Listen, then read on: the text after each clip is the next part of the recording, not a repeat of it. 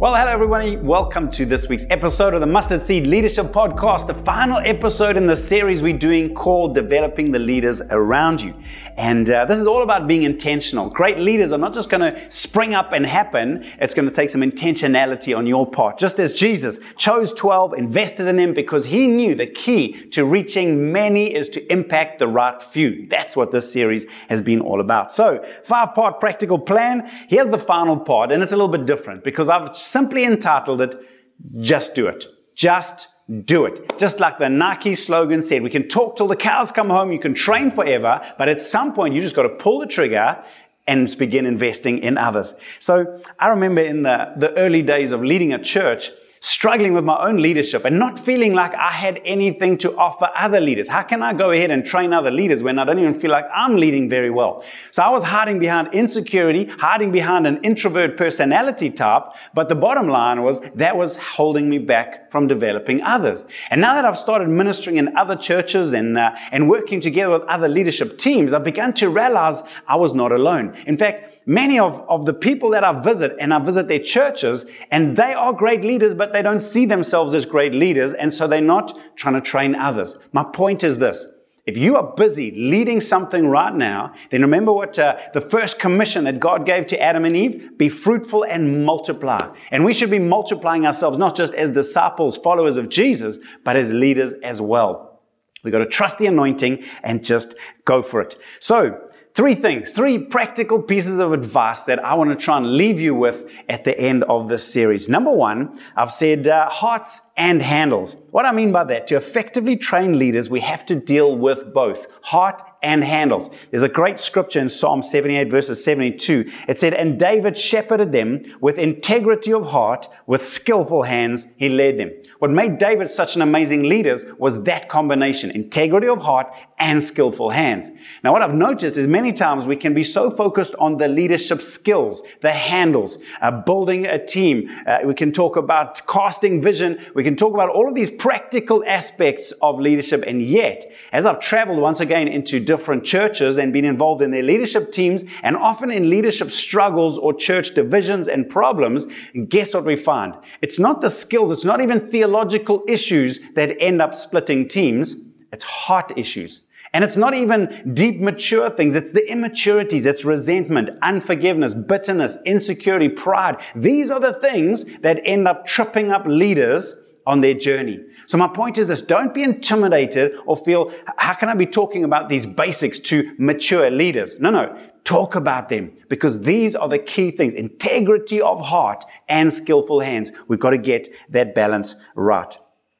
Second thing is, I love this one, is I call it the leadership question. Probably one of the most powerful adjustments that I made or have been trying to make in my leadership over the years is simply learning to ask the leadership question. It's natural. It's very natural for leaders. Normally leaders are front-footed, they action people, they want things to happen quickly. And so what happens is leaders can very quickly make all the decisions. Someone comes to you, asks you a question, you make a decision, off you go, keep the ball rolling. That might be effective in terms of getting things done, but it's going to result in you developing a team of followers rather than raising up and training a team of leaders. So what is the big leadership question? It's big and it's profound, and it's simply this. What do you think?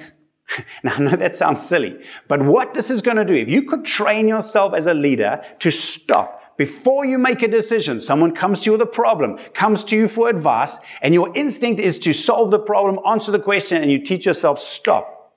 What do you think? If you do that, some powerful things happen. Number one, it will get them thinking like a leader. Instead of just thinking like a follower, I go to my leader for an answer. No, it gets them to start thinking like a leader. Secondly, it'll give you insight into their level of thinking and leadership, because now you're starting to discover what's actually going on the inside. And you may be amazed or you may be shocked, but it's going to give you an insight into their current thinking. Thirdly, it'll give you a leadership moment as you discuss their answer, because now they've told you what you think and you can say, but what about this? Have you considered this? And it becomes a moment in which you can disciple them through coming to a good solution. And then fourthly, it'll produce more responsibility and ownership in them because it's now their idea. And that's the big win. Now they walk away thinking, I made the decision, which means they are going to carry responsibility and ownership a lot more than if you just made the decision and given it to them. So this I call the leadership question. And here's a beautiful kind of example. It's pretty similar to this. Jesus was surrounded by people, more than 5,000, and they were hungry. And his disciples actually came to him and said, "Oh, Jesus, we can't send them away. They need food." And listen to what it says in John chapter 6 and verse 5. It says, when Jesus looked up and saw a great crowd coming towards him, he said to Philip, "Where shall we buy bread for these people to eat?" He asked this only to test him, for he already had in mind what he was going to do. Don't you love that? Jesus already knew this is what we're going to do. But before I just give him the answer, let me ask him, "Philip, what do you think we should do?" And I love that. And that if we could learn this one little trick, leadership technique, the result is instead of building a team of followers, you start training a team of leaders. The goal as a leader is to make as few decisions as possible. The less decisions you make, the better leaders you make. And then lastly, let me finish with this one. Practical advice number 3, release them to lead. Remember the quote, I used it in the previous episode, the only way to know if you can trust someone is to trust them. The problem is if you train and train and train and train without releasing people to lead, eventually it builds up a frustration inside of your leaders. In Matthew chapter 10, verses 5 to 8, it says, "These 12 Jesus sent out with the following instructions. Do not go among the Gentiles or enter any town of the Samaritans. Go rather to the lost sheep of Israel. As you go, proclaim the message. The kingdom of heaven has come near. Heal the sick, raise the dead, cleanse those who have leprosy, drive out demons. Freely you have received, freely give." I love that. Jesus seemed to be quite comfortable with dropping his disciples into the proverbial deep end. Just off you go, you can do it. And I'm sure many of them in the beginning were like, "Whoa, Jesus, I don't know if we're ready for this." And many of them weren't ready for it, but he sent them anyway. And it's this practical experience of stepping into the deep end, that's where most of the growth takes place. Don't spend forever training and not releasing. Get them leading as soon as possible. Overtrained and under-released leaders become frustrated. Drop them in the deep end and get them to trust the Lord. So I hope that helps. I want to ask you this question as we wrap up this series. What is holding you back? Is there something holding you back from intentionally developing in the leaders around you? Because if there is, don't get to the next leadership book. Don't start the next leadership series. Rather first find out what is holding you back from intentionally raising and developing the leaders around you. Because that is going to bring the breakthrough that you're looking for. Hope this series has helped. Can't wait to join you next week with a brand new series. Looking forward to it. And until then, bye for now.